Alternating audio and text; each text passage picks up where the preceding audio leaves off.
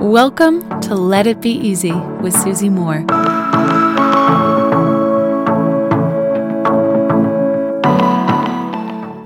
I almost don't even know where to begin with this Robin Sharma introduction because I have loved him as a writer for many years, ever since my sister gifted me a copy of The Monk Who Sold His Ferrari when I was still in my 20s. I loved that book. I bought it for so many friends, and it was such an eye-opening piece of literature for me because I started to understand so deeply how responsible I am for my own life experience and how my consciousness, my actions, my commitment to myself and fulfilling my potential is all within my hands. And the way that Robin Sharma writes and creates is so incredibly unique. You probably already know him, but if you don't, he is a globally respected humanitarian and the founder of a not-for-profit venture that helps children in need lead better lives. He specifically cares about ensuring kids no longer suffer from leprosy. Now, widely considered as one of the world's top leadership experts, as well as an icon in the field of personal mastery, Robin Sharma is an incredible author of 13 books. He's an incredible speaker. He works with huge clients, and his books have sold millions, over 20 million copies worldwide, and they've been translated into more than 90 languages, making him one of the most influential writers alive today. I've also had the privilege of getting to know Robin in person, most recently actually meeting in Paris with my husband, his partner, and just speaking about all things life. And I can tell you that I've met people in real life having read their books or studied their work, and Robin is the real deal. He walks his talk, he cares about others, he is dedicated to his own mastery and his own path. And in this interview, I think that you'll find a lot of ideas to start actioning and to walk away with for you to be able to be, do, and have more of what it is in your very limited, special life experience. We're speaking a lot specifically about his most recent book, The Everyday Hero Manifesto. And you're going to want pen and paper for this one because I've got a feeling you'll be taking lots of notes. Okay, with no more delay, I give you with such great joy, Mr. Robin Sharma. Robin Sharma. Robin. What a joy to speak to you again. I've already recorded your intro, so our fabulous listeners know that you and I have had the pleasure of connecting in real life. And right before we hit record, we were sharing that, we met 3 years ago. Of course, a lot's changed in the world since then. My first question to you, Robin, is how are you doing? Now it's 2022, midway through. I'm doing great. Thanks for asking. In a very creative cycle. Mm-hmm. And spending a lot of time with family as well, and moving things forward. And by the way, thank you so much for inviting me on your podcast, Susie. It's a pleasure to know you. Robin, well, I was thinking, how do I want to frame up this interview? Because I love your books. I know you have 13 of them, and most specifically, we'll be speaking about the Everyday Hero Manifesto today. But one thing I wanted to kick off with as I was, really thinking about this was a lot of people will look at you, Robin, and they'll go, wow, over 20 million books sold, having all these incredible keynotes, having such influence and this huge contribution to humanity that you make. It must have always been easy. Like maybe you were born under a lucky star and, it was just so simple, no challenges. And I think one of the things that I've loved most about your story is how you got started at age 25 as a lawyer, writing your own book, self-publishing it with your mum and dad's help. Could you talk to us a little bit about that and how you got started? Sure. And, I still feel like I'm a beginner in many ways. Mm-hmm. And one of the things I wrote in the Everyday Hero Manifesto is the thing about a master is she never thinks she's a master. She always thinks like a beginner. And I don't think you ever want to lose that white belt mentality. But, for me, my life changed a number of years ago when I stood in Nelson Mandela's prison cell. And I had a guide, and the guide walked me through the limestone quarry and then the courtyard where the ANC prisoners would hide his the manuscript of his autobiography, A Long Walk to Freedom. Mm-hmm. Then I went to the prison cell and I asked the guard, I said, did you know Nelson Mandela? And he said, I knew Nelson Mandela. And he said, I said, what do you think of him? What was he like? And he said, well, that man was a humble servant. And so, I've been in this field 27 years, but I very much, I don't feel like I've achieved so much. For me, it's all about service and having an impact and pursuing my craft. But yes, I come from very humble beginnings. Mm-hmm. On Instagram, I think 2 days ago, I actually showed a picture of my little dining room where I had my first book. I don't know if you saw it. I saw it. Yeah. Literally, there were 10 boxes of my first book, which I'd self-published. Mm-hmm. And I was, I would go to bookstores and I'd say, can you take this one book or 5 books on consignment, which, as you know, just means they don't buy the book. Mm-hmm. They take it. And if they don't sell it, you've got to come and pick it up. Mm-hmm. And, it was a self-published book. I published it in a 24-hour copy shop. Mm-hmm. And I would go to Rotary clubs and give speeches and presentations. And something really interesting happened. I mean, you've heard that old idea, which is synchronicity is the universe's way of remaining anonymous. Mm-hmm. And I happened to be in a bookstore one night. It was a rainy night. My son, Colby, we just spent the weekend together. He was about 4 years old at the time. Mm-hmm. And we were in a bookstore, and I asked the manager, I said, can I sign the books? They had no idea who I was. And they said, okay, sure. So I took the 4 copies, went to the front of the store, signed the book, because someone told me that when an author signs the bookstore can't return it. Yes. And I had one arm holding Colby, who was perched on the counter, and I was signing the book with my other hand. And I looked to the corner of my peripheral vision, and there was a man watching the whole scene unfold. And he looked at the book and he said, "Oh, The Monk Who Sold His Ferrari. That's a great title. Tell me your story." I said, "I used to be a litigation lawyer, but this is my calling, and I want to get this message out to help people do amazing things with their life." And he said, "My name is Ed Carson. I'm the president of HarperCollins." And 2 weeks later, they bought the world rights to The Monk Who Sold His Ferrari for the awesome sum of $7,500. I'm not saying it's not a lot of money, but it was that was the advance. And I went from there. Robin, I love this story because, so often people say to me, I love to be creative, right? I love to, put beautiful things together, but I couldn't possibly go out there and talk about my work, like as if it's almost an option, or as if, there was some magic that other people had access to, but you're there at night in the rain with your son speaking. I think you also say in the book too, that your first live speaking event had 23 people and 21 were family members. Like there is nothing that isn't wonderful about starting small, right? Sometimes we're like, oh, but do I have to do the basic brunt work? Can't I just go straight to mastery, straight to jumping to, the crowds of people who are dying to see me?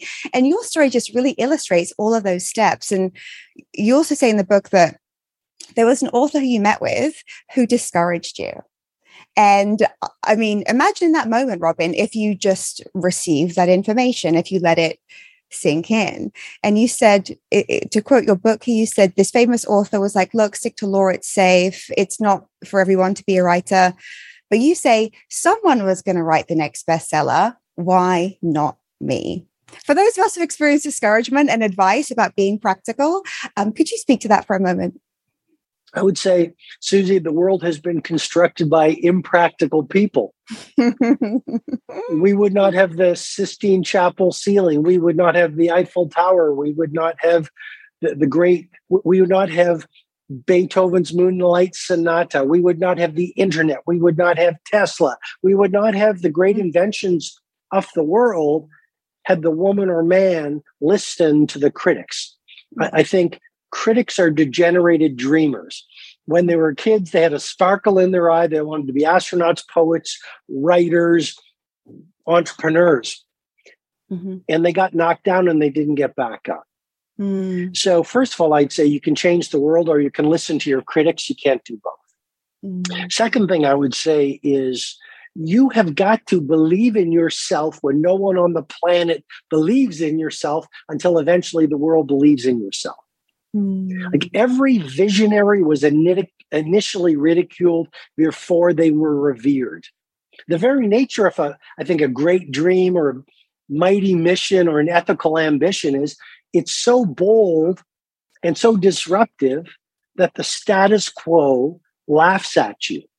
They laughed at the idea of the internet. They laughed at the idea of putting someone on the moon. They laughed at the idea that a human being could fly in an airplane. They laughed at the idea of the iPhone. It just goes on and on and on. And so I think the starting point is believing in your vision. I think your instinct is more powerful than your intellect. Self-trust. You have an idea. It's your idea. If your friends or boyfriend or girlfriend, husband and wife, whatever, does not get you, well, that's just their opinion. And may we not make the opinions of others more than simply the opinions of others. And then once you have the idea and you start developing the self-faith, maybe it's through prayer, journaling, meditation, visualization, reading the books of heroes, so we understand they were laughed at. Then you've got to translate your ideation into execution. Otherwise, it amounts to delusion. So a lot of people, I have an idea, but they're not willing to do the work to make the idea real. And I think far too many good souls want the rewards of world class without doing the work that world class requires. It's so interesting, isn't it? Because I think in a world of like quick wins and social media, some people can accelerate quickly. And what I love about your work, Robin, is, it's so much about mastery and the patience of that and the time that's required and what it demands of you as a human. And one of my favorite quotes too from you is that instinct is wiser than intellect. And how would you define instinct? Because sometimes I feel people go, well, maybe it's an idea, but it doesn't seem like it's reasonable. And, rationally, this is what I know to be true. How would you advise someone on trusting their instinct and identifying within us, like what's real, like when it's like true, real intuition? It's a brilliant question. I don't know how to answer that. I would say you'll know when you know. Mm-hmm. I think this is what you're getting at, but there's the chattering voice of fear, and then there's the quieter voice of wisdom.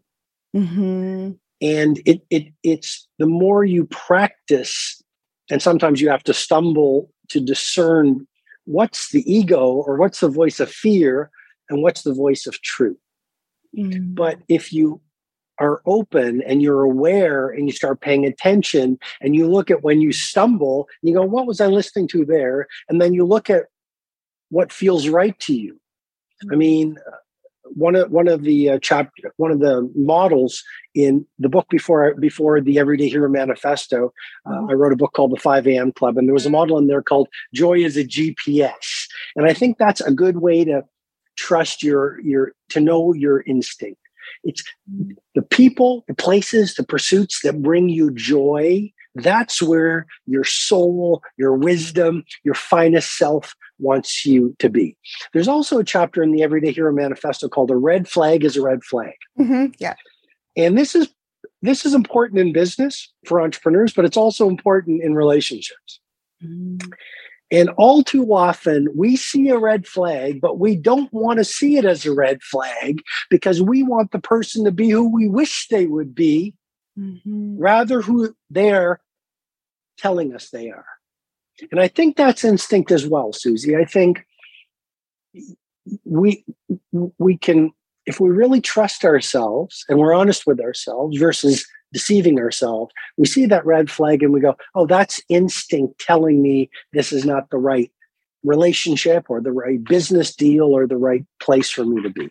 One thing that I especially enjoy about the Everyday Hero Manifesto there are so many chapters, words of wisdom here that I haven't heard before. Often you read books about productivity, success, mastery, and when you speak about red flags, when you speak about, I mean, the threat of lifestyle complexity, when you speak about weekly sabbaticals, which, I want to dive in with you today, it's it's so broad and helpful. It's a practical level so useful, and an inspirational level so useful. And I think that you combine those two so well. It's not just like go for your dreams, like and the rest will follow. And it's not just like, well, take care of business in 20 minutes this and 60 minutes that.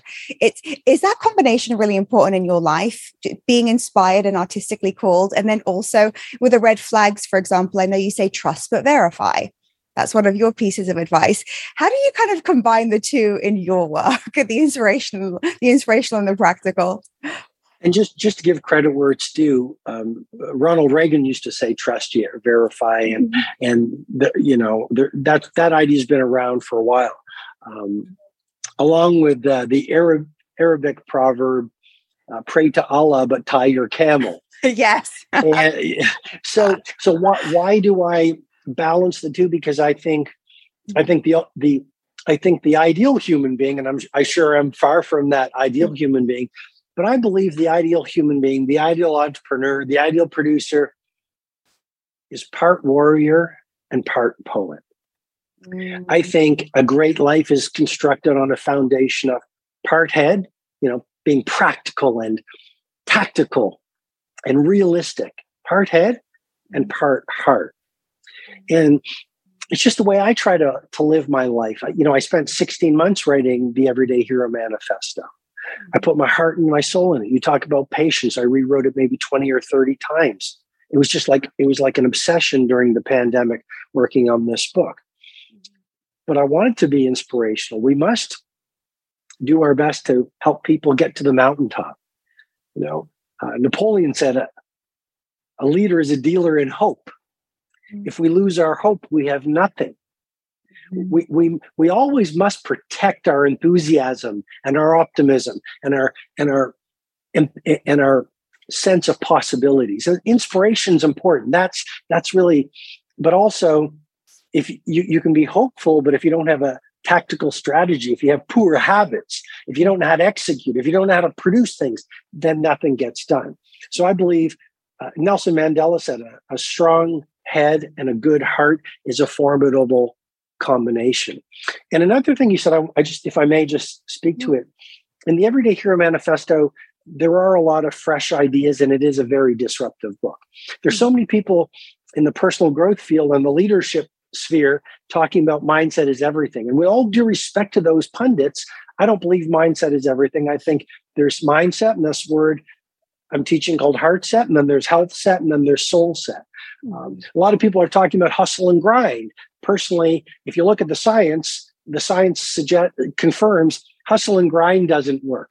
The most effective performers work in cycles of intense productivity, and then they pull back and they renew. So I'm just trying to give people information that works versus, ideas that might not help them move the needle forward. And speaking of habits, you also say in the book that genius has less to do with your genetics and more to do with your habits. I know a lot of people go, well, she's just this remarkable speaker, or he's got this God-given charisma, like whatever it may be. I agree with you. Talent that we all have in varying degrees in different areas is quite meaningless without the right execution on our part. And could you speak to us a little bit about that, about the power of habits and how genius or talent isn't enough? Absolutely. I would say hard work beats genius every day of the week. You look at Kobe Bryant.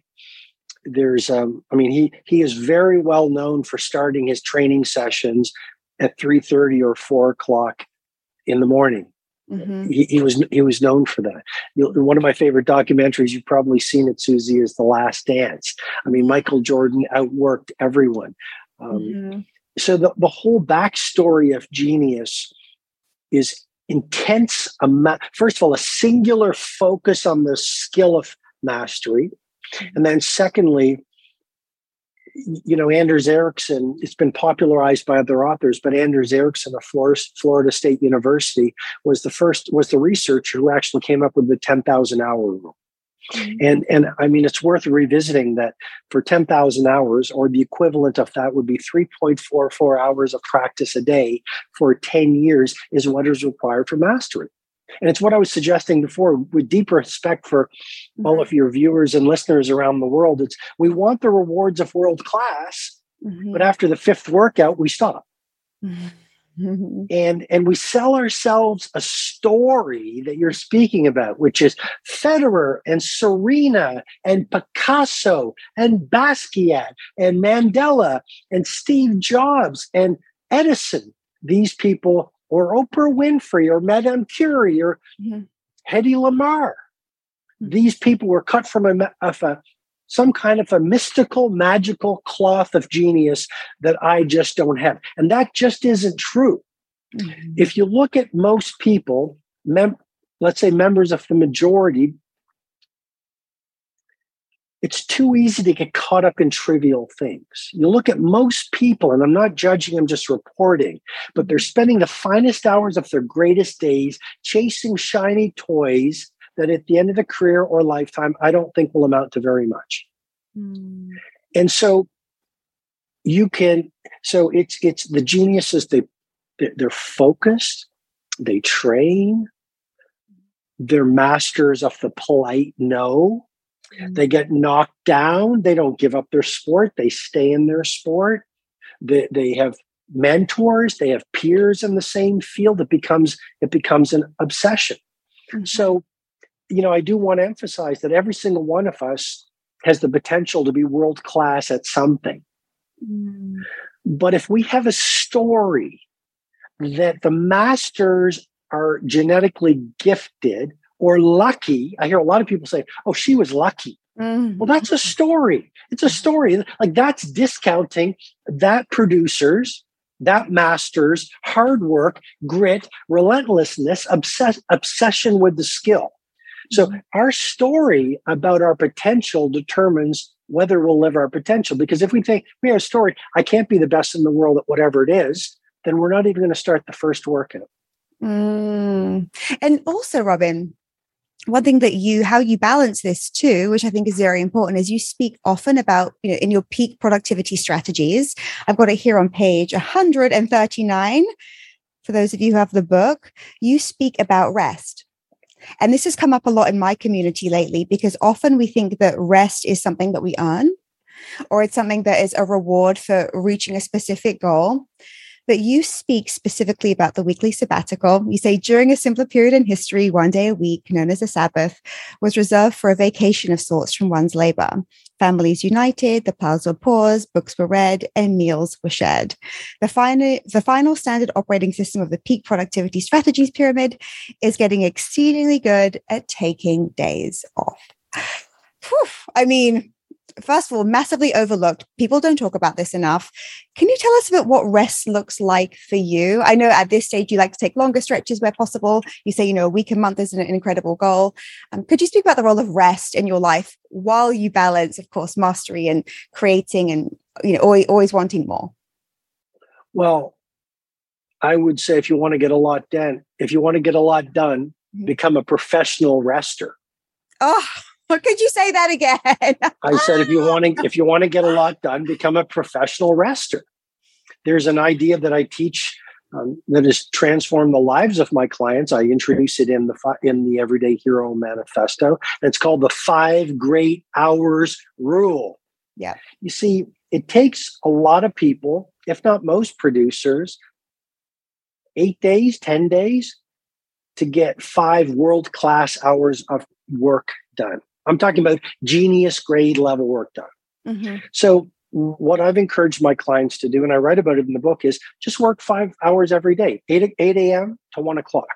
But when you work, be monomaniacally focused on the work. Set yourself up so there's no distractions, so there's no notifications on your phone. Understand the difference between fake work and real work.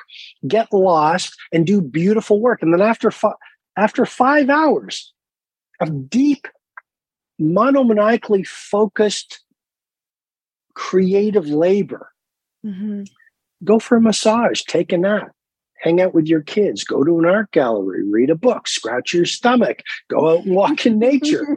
So I would say, if you want to get a lot done, become a genius grade rester. I would also say rest is not a luxury, rest is a necessity. And there is this mindset in society today that if you want to be a tight enough industry, if you want to be domain dominant, you need to work 24/7.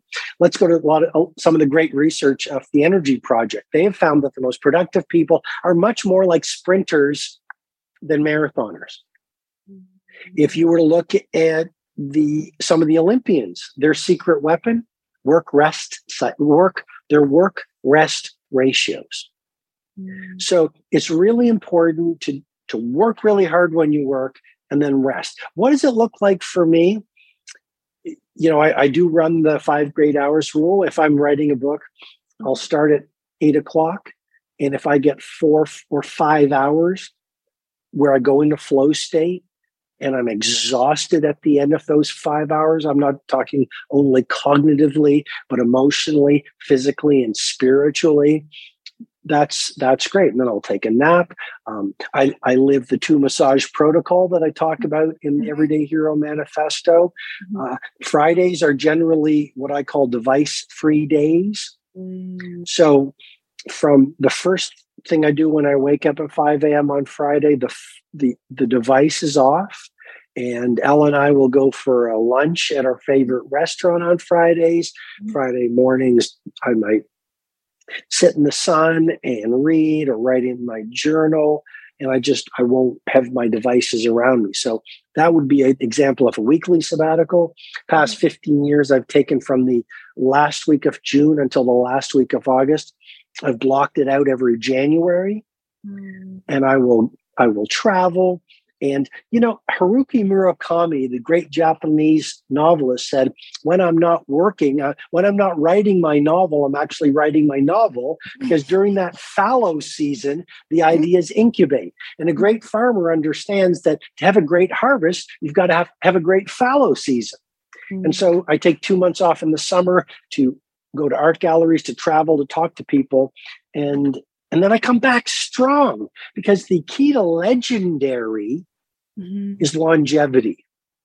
And so you want to be one of those people who do not lose their spark and their game and their hunger to optimize their craft after a couple of years because you burn out. You want to be like Def Leppard, like U2, like the Stones, like Jay-Z, like, not only a 2 years at world class, you want to create an entire career at world class, which is really very rare.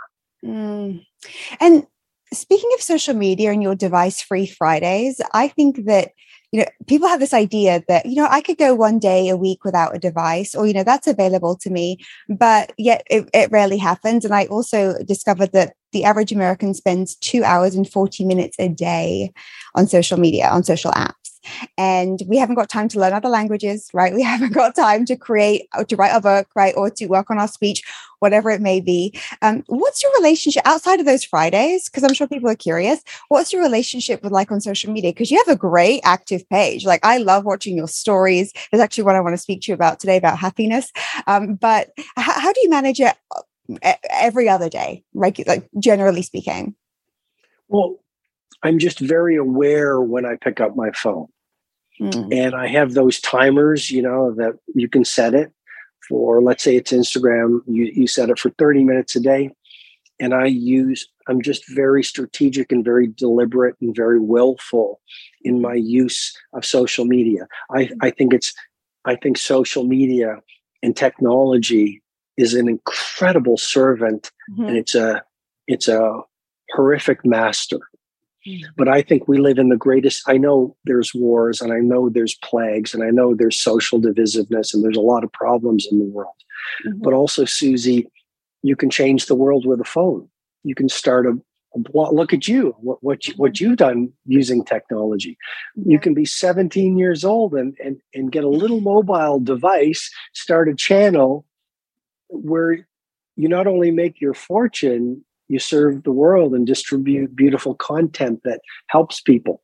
So I think we live in a really wonderful time in many ways, and that often gets looked. My relationship with technology is, I think I am an introvert at heart, and I really like my quietude, and I really like nature, and I really, I'm old school in many ways. Like I love books, I mean, around me are real, like the tactical books. So I don't really have much of a problem with it, but we all know about the addictions of it. Yeah. You mentioned some research. I was reading the Financial Times yesterday, and they were talking about people's relationships with technology. And there was these researchers tried to do an experiment where they wanted to look at, what happened to people if they actually turned off all their notifications over an extended period of time. And I'm not kidding you. They had to cancel the experiment because they couldn't get any people who would accept turning off their phones for more than a few hours. Wow. So, I mean, to be very tactical on your device-free Fridays, you can take your phone, put it in a little bag, or put it in the trunk of your car, or put it in your refrigerator. I don't know, but put it in some place, or maybe like a little bag where you have a label on it, which is "Do not touch this at the price of your own good health." Because I think if you look at geniuses, they all had one thing in common. They spent a lot of time alone without distraction. And so if you want to be super productive, it's important to get lost. I'm reading this great book, The Splendid and the Vile by Winston Churchill. He would get lost at Chequers. The great artists, they all had their retreats. Basquiat had his work studios. So we must find our places where we get lost from the world. I mean, I think it's important to spend a lot of time in the wilderness if you want to be really good in the world. I remember from the 5 a.m. Club, Robin, one of my favorite sentences from it was, tranquility is the new luxury of our society. Because, I mean, that there isn't really a moment. Well, and it's easy to have that kind of passive language. I just get sucked in. I don't have but really, we are, like you said, it's a wonderful servant, but a terrible master. And sometimes I think we forget. Like we just forget. We think it's required. We don't want to miss an opportunity. We don't want to miss something that could be, I always like to joke with my people, if the Queen calls, you'll know. Like if the Queen's inviting you to tea, you'll know. If something so urgent and big won't happen, and if you take a day off, it'll be okay. But it's interesting how also too, Robin, I'm sure sometimes just, being who you are in the world, someone who focuses, takes breaks, it's not the most common thing. So it's also an act of bravery to do this. Like it's almost like an act of courage, standing out, being almost considered rebellious to take a long break, maybe privately retreat for a while. Is that something that you still encounter when you meet new people? Like, oh, you spend so much time alone. Oh, you're so interesting. We work all the time. There's a line in the Everyday Hero Manifesto, and it's to have the results only 5% of the population has. We must be willing to do what 95% of the population is unwilling to do. And I'm not judging. I'm just reporting. But if you want to be really productive, and this is not only about productivity, but if you want to be uber productive and then have the psychic joy and the satisfaction of pursuing a craft and knowing that your labor serves the world, and if you want to have more free time to do the things that fill you with joy, then I think you have to be unorthodox. Because I think it is a reality. Most people they have their notifications on. They're very consumed with social media. Too many good people are masters of entertainment versus good students of education. Too many good people are busy being busy, going through the paces and they've lost the sparkle in their eye. And so I think if you look at how a lot of people behave and you do the opposite, I think you're going to get great results. That does require bravery. It does require you to be comfortable in your own skin. It does require you to be okay with being called strange, weird, and eccentric. But you know what? The world has been built by strange, weird, and eccentric women, and men. Speaking of what it takes to stand out and live true to yourself, one of my favorite chapters in the book is the 40 by 40. So it's page 145, 146. I love this. I love lists like these, Robin. It's called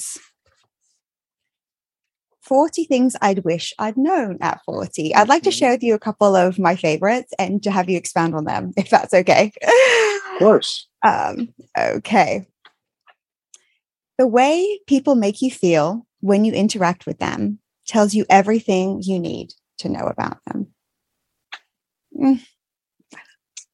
I don't know how much more I could add to that. I think we've all met people who make us feel small. Mm-hmm. And of course, someone could say, well, that's your stuff. You've got to make yourself feel bigger inside. And there's truth to that. And yet we're humans. Mm-hmm. And the human condition is a flawed condition. Mm-hmm. And I've encountered people, sometimes they've been my heroes. Mm-hmm. And they haven't made me feel good. Mm-hmm. And I think it's worth paying attention to that. Mm. Because you want to be like Nelson Mandela, who left every person he met bigger than he found them. And I've been blessed to have met people like that. They were just so secure in their own skin, such teachers of wisdom, bravery, and love, that they shone a light on everyone else around them.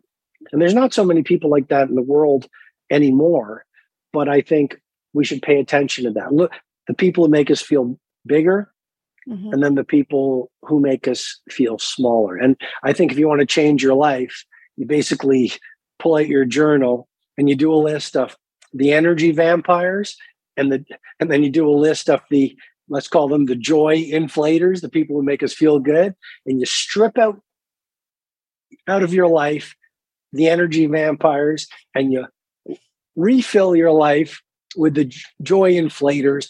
Watch what happens to your positivity, creativity, productivity, prosperity, and sense of humanity. Oh my gosh, I agree, Robin. We recently had Lori Gottlieb, the therapist, on the podcast, and she said, before I want to diagnose someone as depressed, I make sure they're not surrounded by assholes. Interesting. And I love the story that you share in the book too. It was an athlete. He was at the airport. It was a rush and someone wanted to stop and take a picture. And he did. And you asked him, he said, you were so gracious and stopped for that family.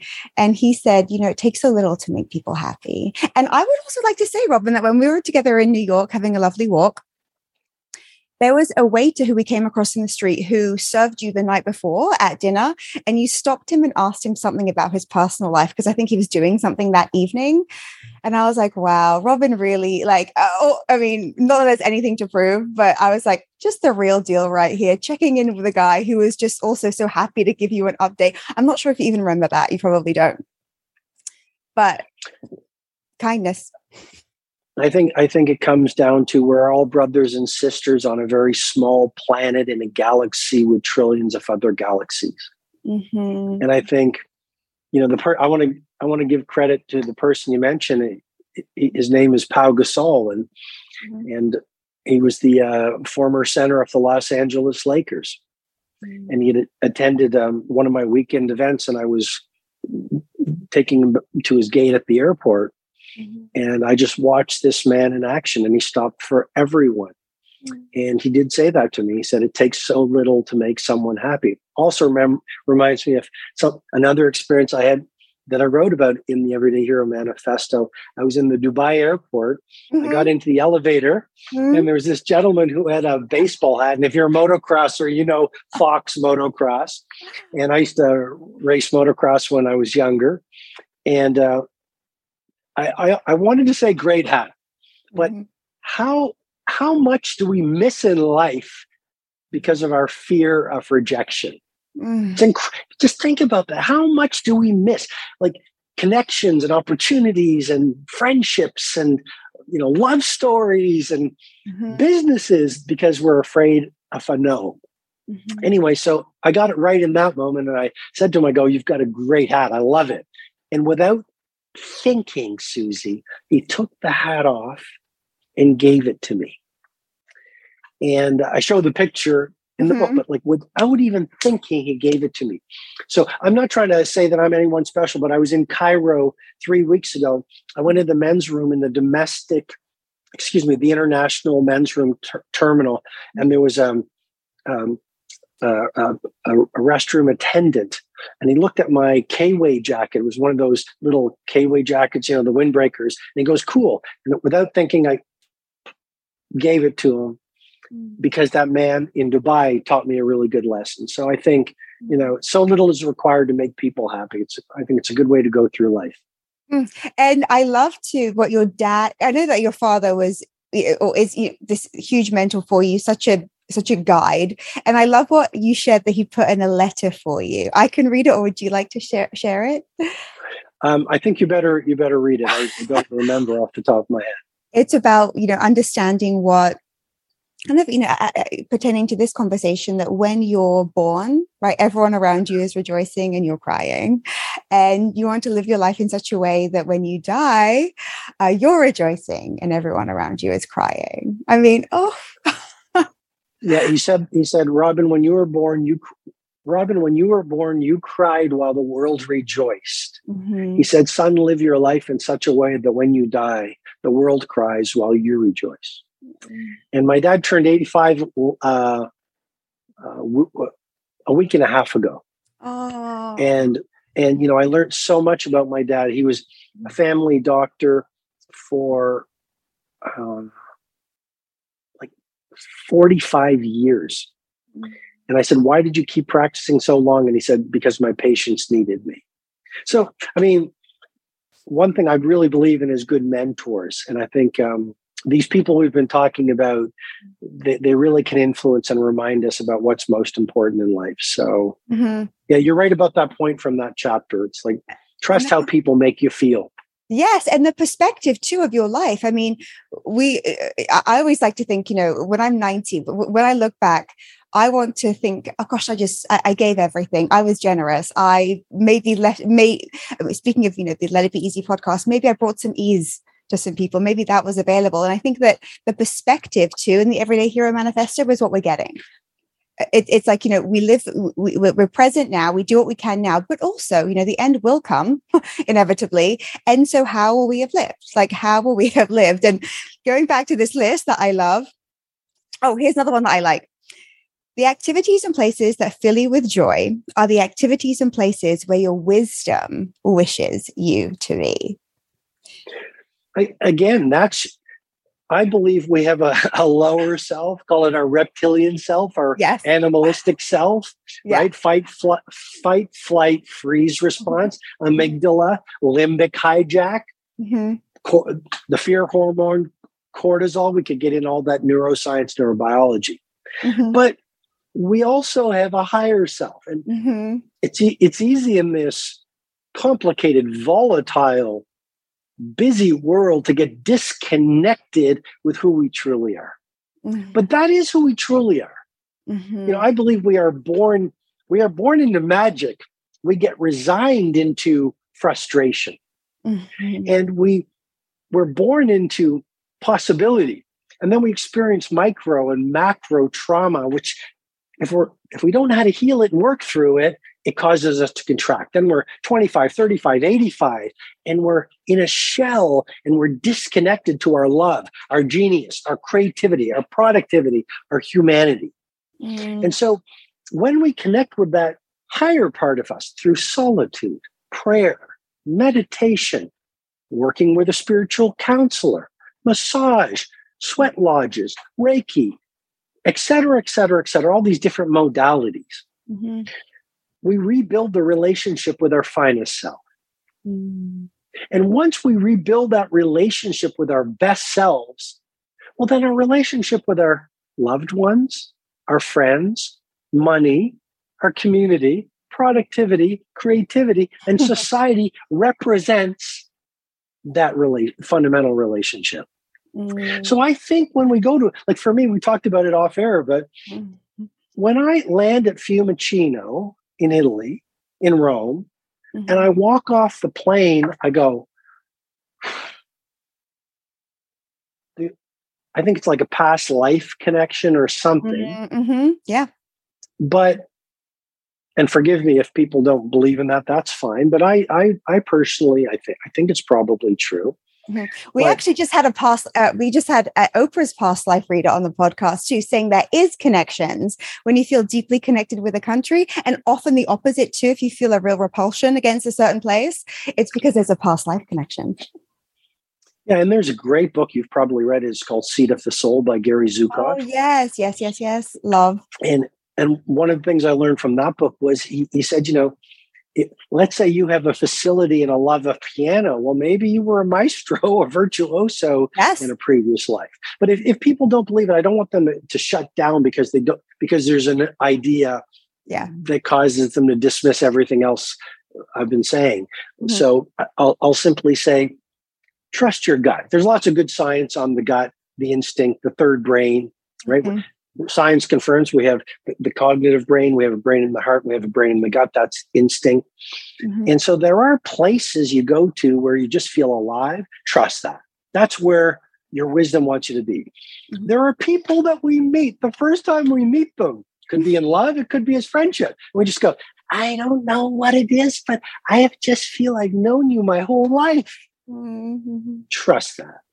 Mm-hmm. And then there are pursuits where when we do them, time just passes. We enter flow state. Trust that.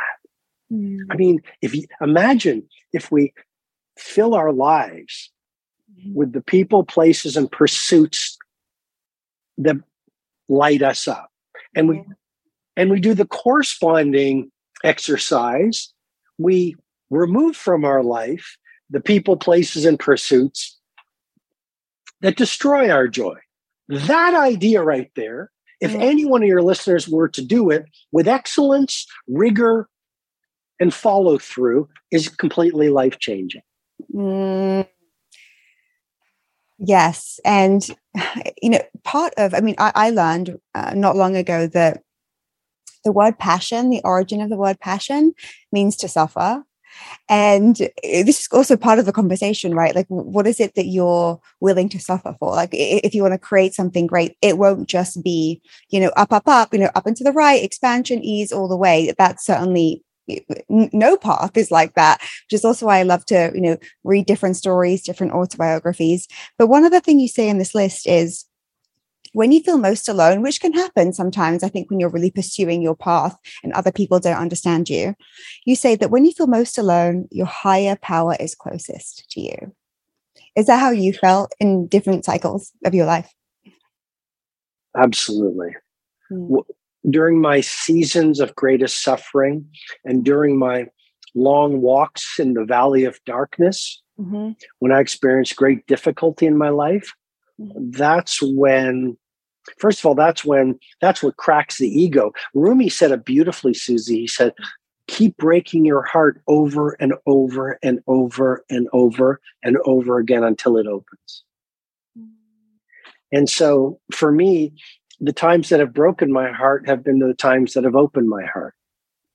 And it's during my seasons, to borrow a phrase of Khalil Gibran, the great Lebanese poet, in my seasons of sorrow is when I connected to my finest self.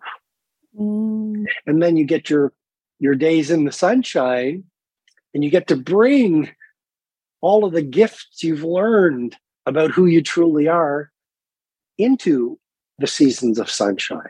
And that's why a lot of there are a few chapters in the Everyday Hero Manifesto that speak to the incredible value of hardship. The ego in our society says, don't suffer for your craft, don't suffer heartbreak, rush into the next activity.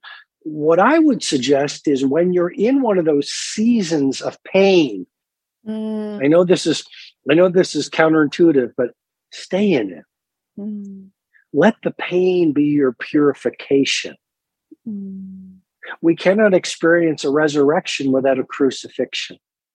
The old part of us must die for the better part of us to be born. And what I found is when the old part of me died, maybe whatever, through a painful time, what I learned and who I became and what I purified found its way into my next book. My writing evolved, my relationships evolved, my connection with strangers evolved. So I believe we must use suffering and actually exploit the suffering to burn off the fear, the ego, the shame, the disappointment, the sadness. Let the current pain touch the old pain so you process through it and release it and become reborn anew. And people say, well, what about productivity? I'm an entrepreneur. What could be more valuable to your prosperity, impact, performance, productivity than letting go of the baggage that was keeping you small? You say too in the book that a difficult day for the ego is a splendid day for the soul. And I think that we don't want to face that, right? We're like, this has to be over. How do I fix it? Like, who can help? What can I drink? What can I eat? Like, where's my phone? Like, I need to like go a million miles an hour. But like you said, the gift, I mean, we don't see it in the moment though, right? Like the gift, like you said, it evolves. You become a better writer. You use the pain creatively. But when we're in it, because, it has been a difficult couple of years for everybody. And I think that for anyone who's feeling like, I'm having a difficult day or I'm having a difficult season, is there anything that you tell yourself while you're in it? I know you say like exploit it, stay in it. Is there anything, do you also remind yourself that it's temporary? Or is there a practice that you have during more challenging experiences in your life? Well, there's a very old idea, which is rough seas make great sailors. Mm-hmm. So pretend we're sailors. Well, the first storm, we freak out. But the 1000th storm or the 50th storm, we know we can get through the storm. We know how to handle that wave. We know how to run our navigation systems. We develop an ease, a facility, a fluency, and eventually a mastery with dealing with difficulty. So the key is to begin. Well, we don't have to begin. We all have bad days. But the key is to start the process of how can I learn from this bad day? What are the tools that will help me navigate this bad day? We can get into them. For me, if I'm having a bad day, prayer is incredible. If I'm having a bad day, a nap never hurts. Agree. If I'm having a bad day, a walk in nature for 1 hour, incredible. If I'm having a bad day, talking to my partner about it to get it out of my system, amazing. If I'm having a bad day, I'll get on an elliptical machine and sweat it out. So now the question, what happens if you're having a bad year? What happens if you're having a bad decade? Well, you use these tools, but it starts with the awareness that a difficult time has great gifts in it. I mean, I talked about in the book, I was once on a flight to Paris and I was sitting next to an artist and he said, I pick relationships that break my heart. And I said, why do you do that? And he said, oh, because, in the heartbreak, I do my best work. So if you look at the greatest human beings who have graced the planet, they've suffered the most. Nelson Mandela, Rosa Parks, Mother Teresa, MLK. These people suffered. We have I'm not minimizing it, but we have a bad day that they spend 27 years in confinement. And yet every single picture you see of Nelson Mandela after he was released from prison, he's smiling. Robin, I could keep you forever. Like, I've got to look at the time because I feel like, I hope you'll come back on the podcast, truly. Because it'd be a pleasure. There's so much more I want to talk to you about, but I love to end the Let It Be Easy podcast with a rapid fire round of a few quick questions, if you're up for it. Absolutely. Wonderful. Before we do that, where is the best place for people to find you, connect with you, follow you? Sure. The Everyday Hero Manifesto is available on Amazon. People are loving the audiobooks, so that's Audible. Audible. They can follow me on Instagram. And if they want to get regular videos and mentoring and great value, they can sign up for my email list at Robin Sharma, ROBINSHARMA.com. And we put out a lot of really great videos and teaching programs that speak to all of the ideas that we've covered in this amazing conversation we've had. I've really enjoyed it. Oh my gosh, me too. And also for everyone, like this book, it's, I feel like it should be $5,000. What you share, so many, like I said, so many practical pieces of information, actionable steps that we can take, incredibly inspirational stories from your life, from other people's lives. You also share your favorite movies, documentaries, books. I mean, everything's curated here for us. So thank you, Robin, for this marvelous creation. Can't wait for the next one. Hope that's on the books. But okay, we'll kick off our final round now. Okay, what would your very last meal be? Oh, I've had that conversation with people. There's actually a book about like last meals of famous chefs. I would say it would be a splendid piece of mozzarella di bufala, buffalo mozzarella. Fresh from the farm to start off with some olive oil over it. And then a plate of good pasta, fresh pasta, simple pomodoro sauce. And I'd finish it with maybe, some nice fruit with some nice cream or gelato. I love how you know. It's not like, let me think. A place in the world you still really want to visit? Tokyo. Oh, interesting. Tokyo, beautiful place. When people think of you, how do you want them to feel? That he's a humble servant, that he's honest, and that he really cares about. How would someone who knew you well as a kid describe you back then? I think full of energy, very talkative. And maybe a little quirky. Oh, speaking of quirks, what is a quirk that you have now as an adult that only those closest to you would know about? I fast a lot. I really love fasting, and there's great science about it. I don't know if you know this, but fasting releases brain-derived neurotrophic factor, key to longevity, caloric restriction, a lot of research coming out about it.